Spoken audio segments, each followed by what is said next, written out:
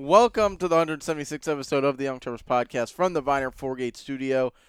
This is your host, Mason Viner, and in person, your co-host, Jordan Viner, back in Maryland. This is the last day, but we did manage to do one while I'm back in town. and we have a full podcast talking Terps basketball, the start of the season, now 3 games in, and Maryland's loss to Indiana, which was kind of, I don't really know what to say about that, but we'll get into that too. Before all that, this podcast, as always, is brought to you by Allied Party Rentals, your hometown Terrapin party rental resource. Allied has what you need to host your events safely during these times. Outdoor weddings, they can provide the tents, chairs, linens, china, and other accessories that you're looking for. Located right next to College Park in Beltsville, Maryland, and serving the entire DMV today, you can contact Allied at 301-986-0067 or on the web at alliedpartyrentals.com. Jordan, now for the Terrapin Rundown. Yep, a little bit, got some stragglers from what should have been last week, but we didn't record one last weekend. So, Javon Leake, former Maryland running back, has signed with the Washington football team to the practice squad. Wouldn't be a big thing of note, but Mason has been screaming from the pulpit to get him in the team. Yeah, they needed a kick returner. Not as much now with Sims back, but they needed a kick returner, and Leake's a guy that can do that and make big plays. And I don't think that Sims is very good. I think he takes way too many risks. I'm not sure why anybody takes the ball out of the end zone anymore in the NFL, or in college for that matter. Also from last weekend, 2 former Terp QBs battled it out in a CUSA bout. Tyrell Pegrom bested Max Bortenschlager as Western Kentucky defeated FIU 38-21. Kind of just a cool oddity, I think, in the schedule for Maryland fans. Yeah, Bordy threw a pick 6 and then fumbled for, I think, another touchdown back-to-back plays, and he hit the bench pretty early. Yeah, but still, they got the start in. On the men's basketball side, the game against Monmouth has been canceled, quickly replaced with a duel against the Towson Tigers. Mason, they're still really focusing on the local teams, which makes sense. You don't want to get a plane necessarily right now, but something that you are quite happy with. Yeah, again, I like this whole schedule. Teams that I know that are local that, there's some connection to, and if there were fans, that would bring fans. So I like it, and, it should be, I think, every year, just to save money like every other sport does. Towson, Mount St. Mary's, Navy, Coppin State. There's so many teams around here. I just don't understand what the need is to bring teams in to play Maryland. And speaking of Coppin State, former Terp and member of the 2006 National Championship team, Laura Harper, coached her first game as the head coach for the Coppin State Eagles. The Eagles now have 2 Maryland National champions on the sidelines. Yeah, and they lost to Penn State by, 40? 41. Yeah, Coppin State's not exactly a high-powered athletic department, but still, 2 national champions from Maryland at the sideline. Another state school is kind of cool. The men's team looked good. Yeah, they did. I can't remember who they played, but they Duke, played them. and they played them really close. They tight. lost by about 10. But 2 rebuilding programs. I mean, Coppin State, the men's team is better than it once was, but at one time was the worst team, I think, in all of Division I college basketball. Yeah, unlike those, the CBS 319 rankings, Coppin State has been at the bottom quite a few times. They're not a good athletic department. It's just how it is. They're not well funded. They're an HBCU in a poor part of Baltimore. It's just not a great situation. But Juan's done a good job at least making them competitive in the MEAC. Yeah, we'll see what happens, but great to see, when you have players that see those kind of successes and live out what I guess is a dream, to stay in basketball or football or whatever sport you're coaching or playing and then be able to coach and make a career out of it. The Lady Terps dominated their first game of the season against Davidson 94-72 in the beach bubble. They also lost to number 24 Missouri State 81-72. Jordan, what's the situation? I mean, Missouri State's a ranked team, but not what you want to see out of a Maryland team that has a great upside, I'll say. Yeah, I wish I had Todd Carton for this one, as I'm sure he would have detailed analysis what happened here. But obviously, I didn't watch this one. It's on Flow Sports, and for those who don't know, Flow Sports is very expensive. But the Terps lose 81-72 to the Missouri State Bears.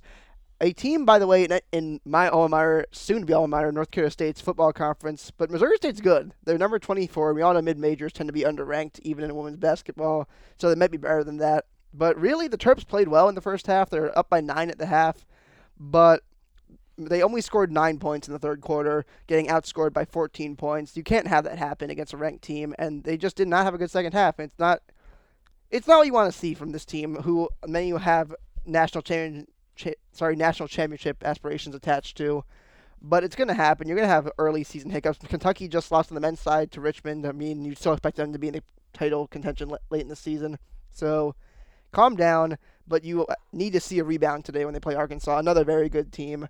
That game will tip off at about an hour from when we're recording this, so we're not going to get to that today. But watch that one. If you lose that one, then you can start getting worried. Yeah, I'll say so. And it's going to be a tough year for a lot of teams. I think a lot of upsets are coming on the basketball. You don't have home courts to propel you to victory, and I think we kind of saw that with Maryland, but at least they brought their own juice earlier today against the Mount to finish it off with a pretty good run. And that kind of segues us, I guess, into men's basketball. It kicked off the season with a win late last week over Old Dominion, 85-67. Jordan, what were your thoughts on that one? I was one of those chumps who ponied up for BTM Plus for that one, so I did see it. And honestly, I was encouraged with what I saw. In both the early games, actually, against Navy, even more so. But the Terps have looked good. In the first two games especially, they looked really solid. They looked like they were in control. They ran the offense well. They got moving the ball well. They didn't have those ugly ISO plays that we've gotten accustomed to seeing with Maryland, where they, give it to the point guard and with 10 seconds on the clock and he just dribbles around and takes a three. That didn't happen as much. They really did a better job spreading the ball around. And maybe that's because Eric Ayala is not a natural point guard. I still don't think he really is. He's more of a shooting guard who's in that role, but it's kind of working so far. Darren Morcell has looked really solid these first two games. I'm lumping them together because I don't want to stretch this out to make it an hour long. Galen Smith had a really rough first game against Old Dominion, but he's rebounded well for the most part. He still has foul issues, which you expect to see almost with the grad transfer bigs. It seems to be a recurring theme. Darius Hamilton's looked quietly solid. Dante Scott's looked good on the bench and in the starting lineup when he's had it.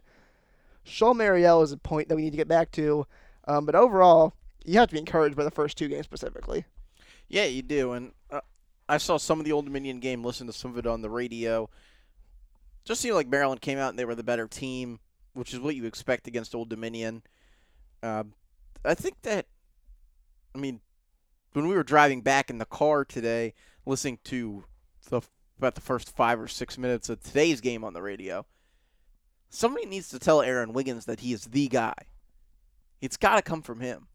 Morcell is solid, Ayala is solid, but I think it really comes down to Aaron Wiggins because they're not great inside. Hamilton and Scott, they aren't big men in this league. They're big men in games against Navy and Mount St. Mary's and Old Dominion. That's fine, but Wiggins has got to pick it up. He's got to be the guy, and I'm not that greatly encouraged by his start. He still looks like the sixth man of the year type guy that doesn't really have – they don't have it.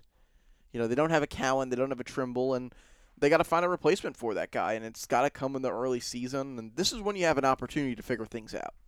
Well, I might have to break my basketball nerd side out, which I do try to keep under wraps in this podcast because it gets into it sometimes, but the Atlanta Hawks in the early part of this decade, I guess this last decade now, the early 2010s, really did not have a guy, but they were a great team, and they had a lot of really solid guys, and I kind of hope that Maryland can become a team like that.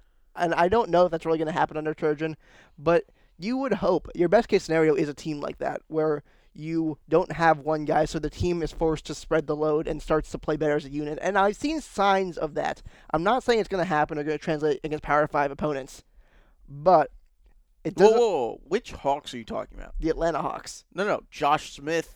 Oh, no. The ones with Paul Millsap, Al Horford, that team. Yeah, but you see, the difference between them and this team is they were dominant on the inside. You're talking about a team that, as of now, has no center. And that is a major issue, and something that will raise alarms for a lot of people, including myself. Galen Smith has got to stop fouling, or Scholl has to step up. But Scholl has been one of the only things in this first three games that's really concerned me. Right, and if you look at dominating teams, but if you want to take that one into depth, though, they also had Corver, who can just drain threes. Maryland doesn't have that guy unless Wiggins turns into it. But I think Ayala can. I think he can shoot well enough. And the other thing, low-key, and this is something you need to caution yourself against because you know who you're dealing with, but Darren Morcell has looked really, really good from three so far this season. Okay, and I don't mean to rip apart your analogy. I'm just pointing out that you took a team that was dominant on the inside in a league, overall NBA, doesn't have a lot of great double big men with the true power forward and true center. Well, that's a good point. And so they were something completely different, which is not, unless Maryland, I mean, we'll get into it here in a second once we talk about the game today. They may just have to run small ball and spread five around the perimeter and play like that for most of the game. And let's kind of get into it. Today, completely different story. Kind of breezing over the Navy game. They dominated Navy, which was a team that if you had to tell me out of the three of these that would put up a fight against Maryland, I would have said Navy. But yeah, I would agree. Navy also, you have to say, beat George Washington pretty handily earlier this season. Yeah, so they get by Navy well, and everything looked good enough. And they come into this game against Mount St. Mary's, who I was pleasantly surprised. I thought the Mountain had a fairly good team. Yeah, they did. They looked really good. They were really good inside. That Malik Jackson dude, I think that was his name. If it's not, I apologize. But their power forward for the Mount really played well against Chol and Dante Scott. I mean, Dante Scott we saw play well against Big Ten big men last season, so that's worth mentioning. But it was tied at 52, if I remember correctly, and Maryland won like a 20-0 run. But we were watching the game, flipping between that and the NFL, and I was telling Mason that it's kind of good, at least, that we're competitive right now, because at least Maryland gets a taste of a competitive game before they play Clemson in the ACC Big Ten Challenge. And they responded to it. To their credit, they ripped off a great run. They played fast. They played great perimeter defense. They caused turnovers, and they exploded out from that point. Yeah, and that was Malik Jefferson, Jordan. Sorry. That was his name. 8 of 9 for him in this game. He gets 18 points, along with Jalen Gibbs, who hit 5 threes, 3 or 4 of which were in the first half. He gets 19 points. I was not impressed, I'll put it that way. You know, I think that starting Chol kind of threw the whole thing off. I mean, Chol is just not there. He's a near, and I could come back to eat my words here, he's a near non-existent player. I mean, he's an offensive zero. On defense, he needs to hold on to the ball. And when I mean hold on to the ball, I mean really take hold of it. Right now, he just looks shaky overall, and they started him off, and a few threes go in for a team like Mount St. Mary's, and Jordan just pointed out, Richmond beat Kentucky today. I mean, in college basketball, especially without the fans, things like this can happen to you, where a team like a Mount St. Mary's comes in and they beat Maryland. But for the Mountain, the ball just stopped going down the hole. I mean, they were 0 for 10 when Maryland was on like that 17-20 run, and the Terps ran away with it. And you can call it lucky, you can call it whatever you want, but great fight from the Mountain, and bad play on the inside. And you're right, when Galen Smith got into foul trouble, Maryland just didn't have the guys down there.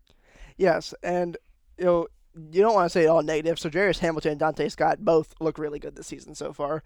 Hamilton 5 of 6 from the field, Scott 7 of 10. They both can shoot the 3-ball really well. They both can rebound well enough. The question is, and this is something that we've kind of privately held our suspicions about, is your best chance going to be Jarius Hamilton and Dante Scott, neither of which are taller than 6'8" in real life? And yeah. And I think that's the problem. The other problem that I'm going to point out early season is the second tier of guys is tough right now. Aquan Smart isn't doing much on offense. I think he's fine as a ball handler, which is important. That's something they could have used if you go back a few years. Yes, it is. Just a secondary ball handler with a lot of talent around him. Hakeem Hart, the errors that he puts up are like, they're true errors. He steps out of bounds. He misses passes. Today we were listening to the radio, and it wasn't Hakeem Hart, but they said somebody tried to fire a no-look pass and just threw the ball out of bounds. Yeah, going back to Hakeem Hart, he's someone who I really want to do well, but as Mason knows, he's just driving up the wall because of his, as you say, just mistakes. He makes mental errors that you can't make. He steps out of bounds. He misfires balls. And I think there is a good player buried in there, but he needs to get some confidence and needs to get some court awareness. Galen Smith is an interesting specimen to dissect. He's kind of what you need him to be because, again, Dante Scott and Jarius Hamilton can both shoot well enough and score well enough that you don't really need him to be able to score. But he gets in foul trouble. Right. You said he is what they need him to be, but I think that's false, actually. Well, I'm saying if you exclude the foul trouble, he's what you need him to be. Yeah, but you can't, though. Because I'm not saying you can. What he is a post banger. A secondary guy that this team, again, another guy that I feel like they could have used a year or two ago. If they had him instead of Sean Obi, I feel like they would be much more successful that season. Well, now what they're getting is a guy who I think is going to be in a similar situation a lot, the DeMonte Dodd. I get 4 fouls, and I can't score. I mean, you're looking at a player, if somebody gets 4 fouls, and today he had 4 points, he could foul, and off of his fouls, the other team could outscore his total points. Yeah, that is a fair assessment. Now, what does he give them? I'm not exactly sure. I think it's just going to be a game-to-game basis. And if he's inconsistent, I mean, that's what you can expect out of a grad transfer from Alabama who didn't really play much or wasn't very successful there. Yeah, and that's fair. And Galen Smith is going to have to clean up the fouls. And I think he just needs to be a basic, 1990s big man. You just hang around the basket, get some rebounds, maybe get a couple easy buckets, and don't foul. That's what I need him to be. He needs to protect the rim and not foul. And so far, he hasn't done that. I'm not saying he won't, but it doesn't look great. Chol Mariel, as we have said, is a problem at the moment. And I don't want to call him a problem because he seems like a nice kid. He seems like a good guy to be around. He gives the team good energy. But he still can't score. He didn't get a rebound today. He just got killed in the post by, what was his name, Malik Jefferson? Mm-hmm. He really did. He only played 7 minutes despite the fact that it seemed like this coaching staff wanted to play him more, but they couldn't because he wasn't getting killed so badly. You're definitely going to see him try again next game when they play, who's next, Mason Towson? Yeah, I think Towson's next. If Towson's next, he's definitely going to play again. You're going to see they're going to try to get some traction before going into the hard part of the schedule, but it doesn't look great. But then you get to the core 5 guys, which is Ayala, Hamilton, Scott, Wiggins, and Morcell. And those 5 guys, I think are fair to say, are pretty good so far. Yeah, I would say so. When you go back to Chol, and another instance of, I think, my coaching versus actual coaching, would be you got to sit him down and say, protect this part of the court. You know, you don't need to catch the ball in the wing. You don't need to be on the wing. You need to be down low in the post. And when you catch the ball, you got to hold it over your head, pivot. You don't really need to dribble. Pivot, turn, and dunk. I mean, and I've always had this issue with Maryland. They don't dunk the ball enough. You know, today Wiggins missed a layup on a breakaway. You know, when you're dealing with a guy like Chol, you got to catch the ball, you got to hold it up your head, you got to be strong. And there's no way that he's not strong enough to make simple basketball plays like that. And then on the defensive end, he might struggle to box people out because the strength's just not there. He's not built like that. He's not built like Galen Smith. He's not a 6'8", big guy. He's 7'2" and lanky. So it's really up to the coaches to find a way to make that work. You know, this is the big guy they have. This is your secondary big man. So you got to figure it out. And just another instance of poor preparedness through recruiting. Sure, they brought the Mitchell twins in, but they had known issues coming into the school. You know, and you're relying on those guys to pick it up, get everything together, and be big men for you for the next 4 years. And they leave, and now you're dealing with a grad transfer guy who's you're not really sure what you're going to get out of on a night-to-night basis, and a 7'2" guy that I really don't think can give you much more than 7 minutes in the Big Ten. Well, that reminds me, and I forgot to bring this up, James Graham is coming to campus to play. Graham is a 6'8", 6'7" small forward from Michigan, and a lot of people have high hopes for him. He might be a boost, but he's not what the team needs. They don't need another wing, and I'm not saying he won't play. I think he might play. He might be good for all I know. But they really could have used a infusion of big man talent. But what do you think his role is going to be in the team? Yeah, I'm not exactly sure. And, you know, a lot of people are hyped up to get this guy into campus, and in the back of my mind at least, and this is just me, you're looking at a high school athlete, not in the college strength and conditioning program. He may be in playing shape, but this is another level. You know, even in a game like today against a team like Mount St. Mary's, it's another level of basketball. You know, these guys get so much more practice time. They're in the gym all the time. They're with the team all the time. He's going to be coming into the situation mid-year, and look, you can't take a kid out of high school and put him in a power forward in Big Ten basketball. Yeah, and that's absolutely true, and something that is really something people need to consider is he has not spent the summer strength and conditioning. He hasn't practiced with the team yet as far as we know. He's not going to play. I mean, you realistically can't expect him to play for, a month? Maybe 2 weeks if you're really optimistic. He needs to get in the he needs to understand the competition he's going into. We don't have 10 non-conference games here. We have 2 more or 3 more. Sorry, because Clemson's in there too, but they're basically another Big Ten team if you want to equate it like that. Like, this is going to be tough for him to get on the floor and really contribute. And I'm not saying he can't do it. I really hope he can. It's just an uphill battle for him. But, this season's the season to do it. He's not going to lose eligibility for it. So maybe he'll be in there and be an X factor. But on the whole, I want to emphasize this before we get off basketball. I'm not down on this team. I think they can make the tournament still. So do I. And it's a challenging position they're going to be in, I think, this season. And I don't really think you're going to see it until they get into Big Ten play. And by Big Ten play, I mean, like, really the teeth of it. I think that's when you really start to see the wear that not really having a big guy will put on them. I kind of like some of the adjustments that have been made, but the jury's definitely still out. I mean, you're 3 games in, 3 kind of pushover teams. You're going to get 2 more games against teams that aren't very good in Towson and George Mason. Hopefully they get to keep playing these games. And then you're up against Clemson. Yeah, you got Clemson, Rutgers, LaSalle, who I forgot about was in there, but they're not exactly pushover either. I don't put them in that category. And then you're really into it. So you got some time to figure some things out, and let's see what those adjustments are. And with that, let's talk some football. Yes, we shall. But before we do that, Mason, it's time for a Big Ten roundup, and it was kind of a weird week in the conference without Ohio State there, and without Wisconsin. Yeah, so Ohio State and Wisconsin don't play this week due to COVID. Of course, the game's being really spread out this week from Thursday to Friday into Saturday. Yeah, the Thanksgiving week's always a weird one in college football when you have the games so spread out. Only 4 games this week, 4 of which we're going to talk about. So start off with a big one.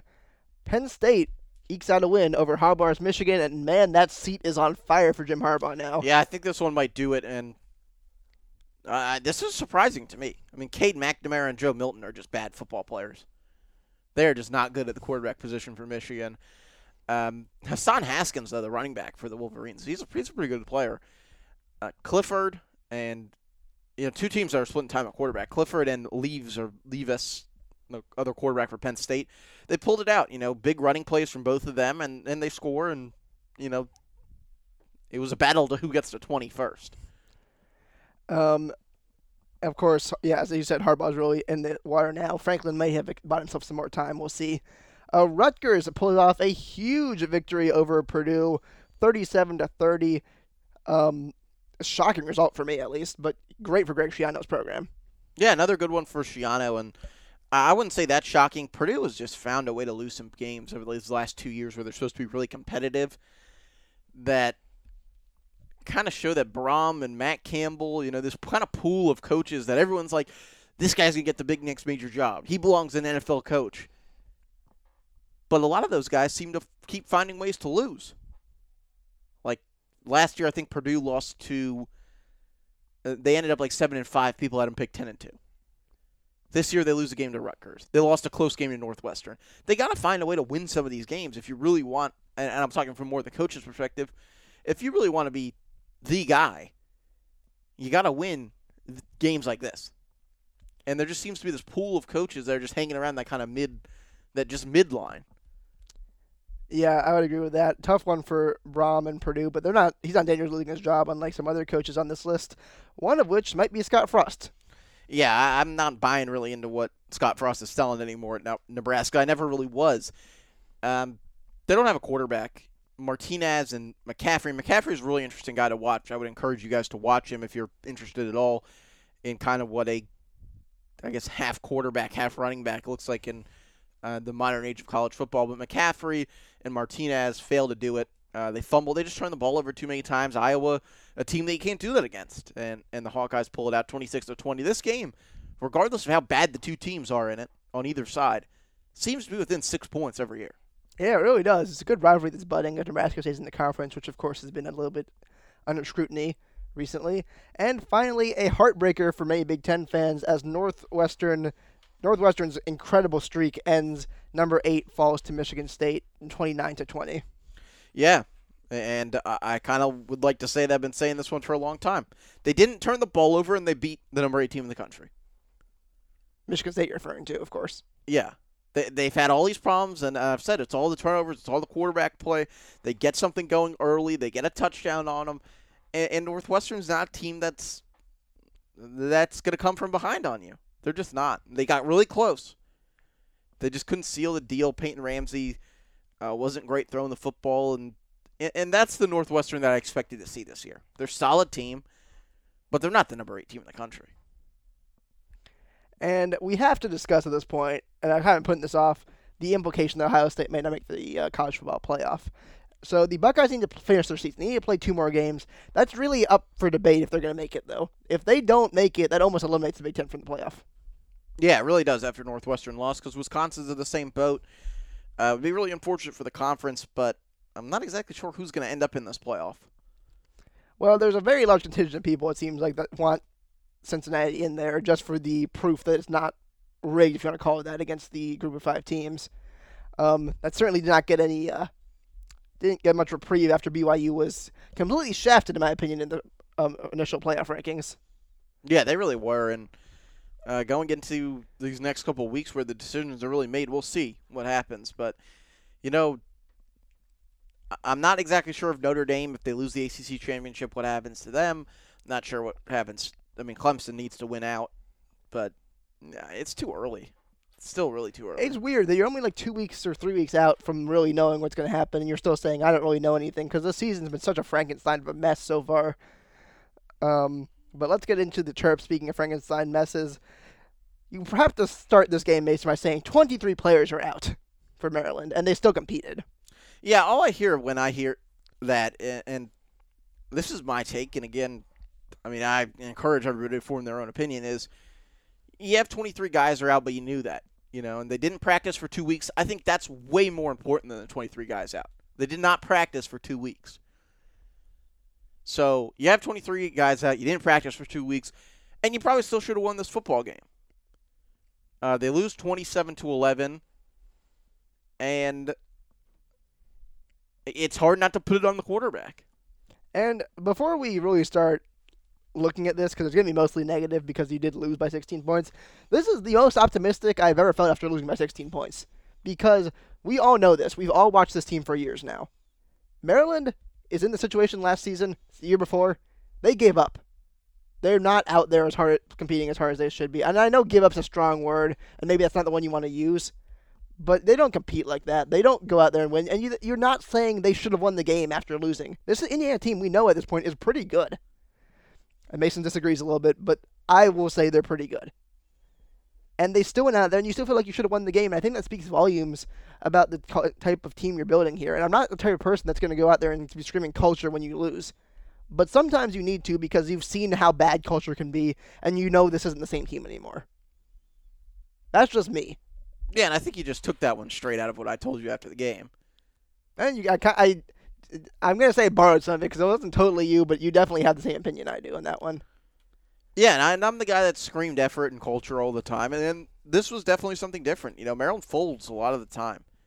They really do, and they didn't fold in this game. And you can start from the beginning and really look at it is they just missed opportunities. I mean, your quarterback 17 for 36, 241, throws a touchdown in garbage time, throws 3 picks, was sacked in some really inopportune times. And Michael Penix was just off the entire game until he got hurt, 6 for 19 for 84 yards.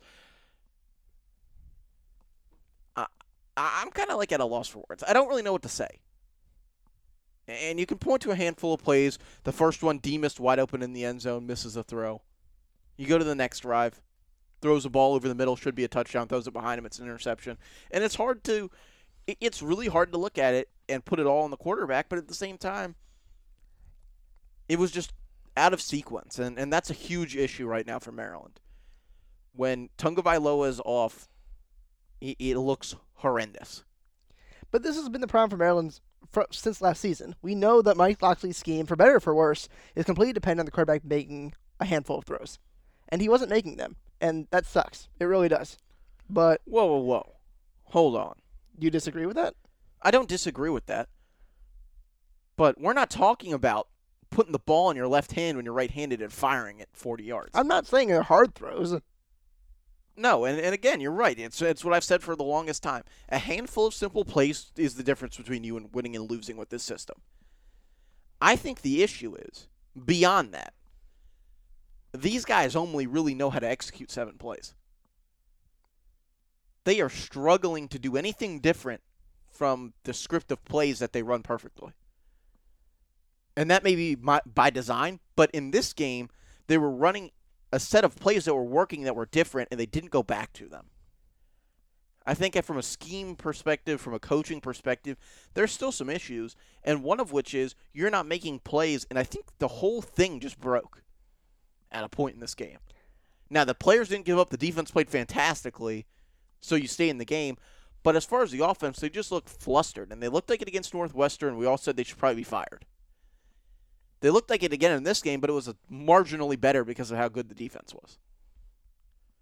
But at the end of the day, you have to look at it for what it is. The offense was an absolute wreck in a game that you probably should have won against the number 12 team in the country on the road.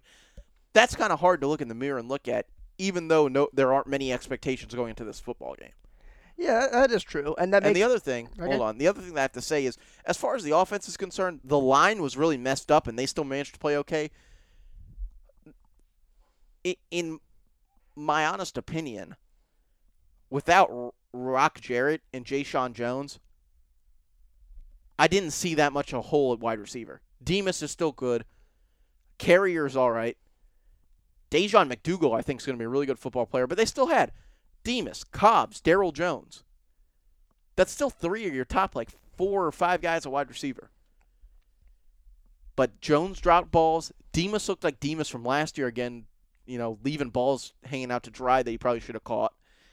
And, again, there was just something off on offense, and a lot of it came from the quarterback and some really inopportune plays, and you're on the wrong side of the fence here. That's a fair assessment. Let's kind of went over the offense there.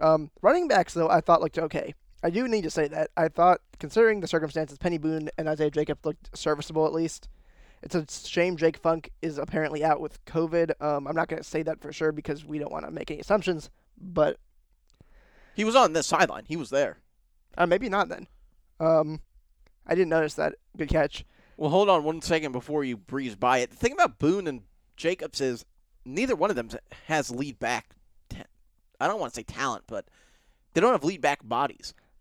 Boone is a bowling ball, and I love watching Petty Boone run the ball. He jumped over somebody. I think I kind of laughed at it, but really good play. Jacobs, he's just not there yet. But neither of them are Funk or Leak or McFarland, and I think a lot of it has to do, again, with the way they're strength and conditioned, and they can get it right. I think Boone and or Jacobs will be good, but they're not Funk. No, they're not, and they're both true freshmen, and honestly, I'd at least say one of them's redshirting if this is a normal season. And that's something to remember, and, they're not there yet, but it's so important to note they might be there at some point in the future. Well, and going back, and I don't mean to correct you, they only got 3 guys, so if it were a normal year, I don't really think either of them would be redshirting. Yeah, maybe you're right. Receivers we kind of got into already. Okay, back to defense then. This is everybody, especially including us. We were all blasting John Hoke earlier this season. Last 2 games, defense has been far better than expected. Yeah, and they've done a lot of the adjustments that, again, a lot of people, like myself and Jordan, were saying they need to do. Sam O's playing defensive end. Lautez Rogers is decent in the rotation. Chime was back, which helped them out greatly in the pass rush game in this one. And really good scheme. They brought a delayed blitz nonstop. They got in Penix's face, and they exposed what Michael Penix isn't good at. And what he's not good at is when there are people in his face, he can't really step up into the throw. And I pointed this out a few weeks ago before they played Ohio State. His footwork isn't correct. It works for him when there's time, but when there's pressure in his face, his release point is extremely low. I think they said that on the TV broadcast. And he kind of whips the ball.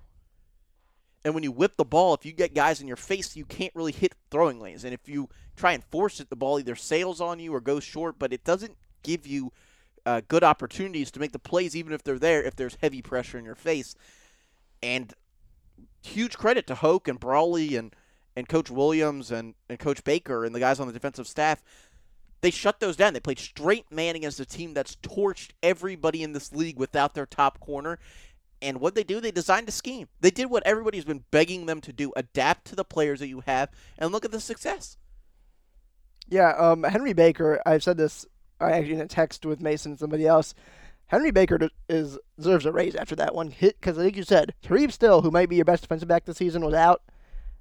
Nick Cross was out, and that defensive backfield stood up. And I know the pass rush had a lot to do with it, but they played tight coverage. They played man almost the entire game, and they went out there against Freifogel, who's been one of the best, maybe the best receiver in the Big Ten this season, and they did not let them get almost anything. And that deserves a credit and a round of applause for them.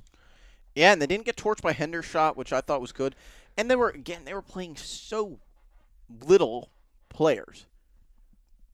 Now, the defensive line, they didn't seem to be that many guys out on there.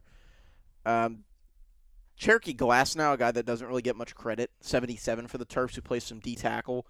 He's been really good this year. And that's a walk-on guy or a JUCO guy. I don't think anybody expected him to ever play. He's been great. And they rotated well. They got through the guys. Campbell and Hippolyte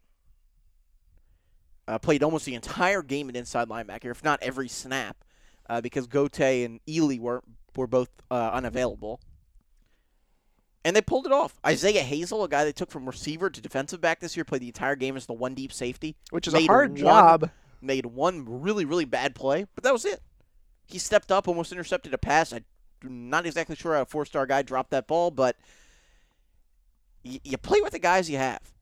And I think this showed it, and all these COVID games have shown it.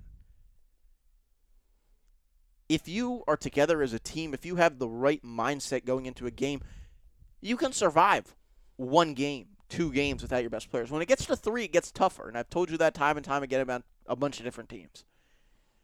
When somebody is hurt for 1 game, the rest of the team steps up and they play as hard as possible because they won't lose because that guy's hurt or that guy can't play. They won't do it. You have a natural step up in what happens in your mindset as an athlete and as a competitor, and Maryland had that. And what I will give them credit for, like you said, is last year, I don't think they would have had that. I think they would have folded. The year before, definitely folded. Well, not the year before. The Matt Canada year, they were consistently competitive over the entire season.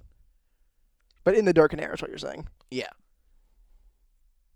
And I think we all know that. They would have folded like a lawn chair before, and they didn't do that today. And that's what you have to take away from it. Other than that, it's a loss. You go back, you can correct what's correctable. That's a quote from Loxley. And you move on. Next week, you have a winnable football game. Next week, you got to bring it the same way you did in this game, and I don't think Michigan will score a point against you. You just got to suit up and you got to keep playing. Get the guys back that are going to come back in this 21-day window and keep fighting. Keep playing this hard because this is how you get people to buy into your program. This is how you have your recruits watch the team and say, I want to go play for those guys because they play hard. Not only will I get on the field, but I can see myself winning there against the number 12 team in the country. Now, is Indiana number 12? I don't really know. I'm losing patience with your Indiana slander this season, Mason, because I think you're making excuses for a team that's 5-1 and lost by 7 points to Ohio State. But I don't think Ohio State's that good after watching that. After watching that game, I wish full-strength Maryland got their shot at Ohio State. I can't dispute that. All right, well, I don't know how much else we have to say. It is possible still this season. We do have to raise this, even though this isn't really Maryland-related, that Indiana or Northwestern might play for the Big Ten Championship. And if you said that you saw that coming this decade, I wouldn't believe you. The Indiana part, I'll give you credit for. I would never thought that. Northwestern, they've been there. It's just the combination of the two. Those are the 2 worst programs of the Big Ten. That's the only thing that really raises my eyebrows about that. But one last thing on football, and I think we're about out of here, is I will say, I, as a fan and somebody someone has watched this team for a long time, you got to be proud of the effort that they play with this year. I'm not just talking about in this game where they had 23 guys out, but it seems like finally something is going in the right direction, not only in recruiting, not only in, different areas off the field, whatever, but on the field it looks like there's actually a chance for a consistent team that can be competitive in any game. And that, I think, is what a lot of fans have looked for a long time, is do they beat Ohio State or Michigan when they're top-tier teams? Do they beat the top-tier teams in the Big Ten? No, but can they put competitive games out at least once or twice a year against the top teams because you're probably going to get a chance in a normal season at about 4 or 5 top 25 teams. Can we compete in most of them? I think so. And that's kind of the look of it that you got to love. But fix what's fixable, and we'll talk about this game more midweek of what they have coming up against Michigan, which I think they'll be favored to win, and I think they will win. Yep, I guess we're coming back at you Wednesday now after the Towson game and before the George Mason game in basketball. This is the most stressful time of the year for our podcast, Mason, because we got basketball and football going at the same time. Yeah, and it's good to see. You know, both of these teams are playing. I think Maryland had that game against Towson back-pocketed for if Monmouth or any other team got canceled, they would have thrown a game in there against either Towson or UMBC. You know, just try to fit another one in, and they did a great job of having that game, you know, set up within hours of the cancellation. And you know, it's good to see. We're playing 3 sports, and hopefully they'll just keep playing and stay clean and clear and healthy of all the issues that the world has right now. And you know, I'm excited. I'm excited on both fronts. I think Maryland has a chance to finish the season out 4-2, which, I mean, 4 wins. Even if they had 4 losses, I would be happy with that at the beginning of the year. But we'll see what happens. You know, it's an optimistic time, I think, for both of these teams, and hopefully they get to finish the actual season. In both cases, yes, and hopefully we hear something about the other winter sports, because I know we're supposed to play them, but I've been keeping my ear to the ground. I'm not hearing much right now. Yeah, I've been hearing a lot out of, again, very mid-major schools that their fingers are crossed. I mean, they're hoping they can get it off in the spring season. They have no idea in terms of administration and conference-wise what is exactly going on right now, because in the end of it, even if you're at a small school or a big school, you're going to try and jam in like 12 to, if Maryland's case, like 17 sports playing at the same time. And figuring that out, as you know from being in an athletic department, and I know from being in an athletic department, the personnel, you definitely are thin. Oh, yeah. I mean, some schools I've been heard from, they're talking about doing interns as the only point of contact. Like, it's really stretched thin, and this is going to be an administrative nightmare. So if they actually do this, hats off to athletic departments, because it's going to be tough to pull off. But we'll have to see what happens. This COVID thing is not going away, so we'll see how many seasons actually get off. Yeah, and I think from a school like a Maryland, with the support that the Big Ten will provide them and does provide them, they have a much better chance than your smaller schools of getting at least some stagger starts in or playing the sport. My priority will be playing the sports that are supposed to play in the spring. If you play a fall sport and we can't get it done too bad, you know, your season was already done. But the spring sports, I think, need to be the priority. And I think they will be the priority nationally of getting like baseball and lacrosse and, you know, the sports that are supposed to play in that time a season if they can have them in any fashion. But we'll see what happens. And we'll be back on Wednesday to talk, I guess, more Terps football and basketball. Yes, we will. But until then, stay safe. And as always, thanks for listening. And we'd like to thank our sponsors, Viner Forgates in Rockville, for all of your business IT needs. Viner Forgates is your place to go. Get tech support from Terps that you know with Viner Forgates. You can reach them at 301-251-2900 or on the web at oneviner.com. And Allied Party Rentals to host your event outside and safely. All the materials that you need, Allied is your place to go. You can visit them at alliedpartyrentals.com. We'll be back on Wednesday. And as always, thanks for listening.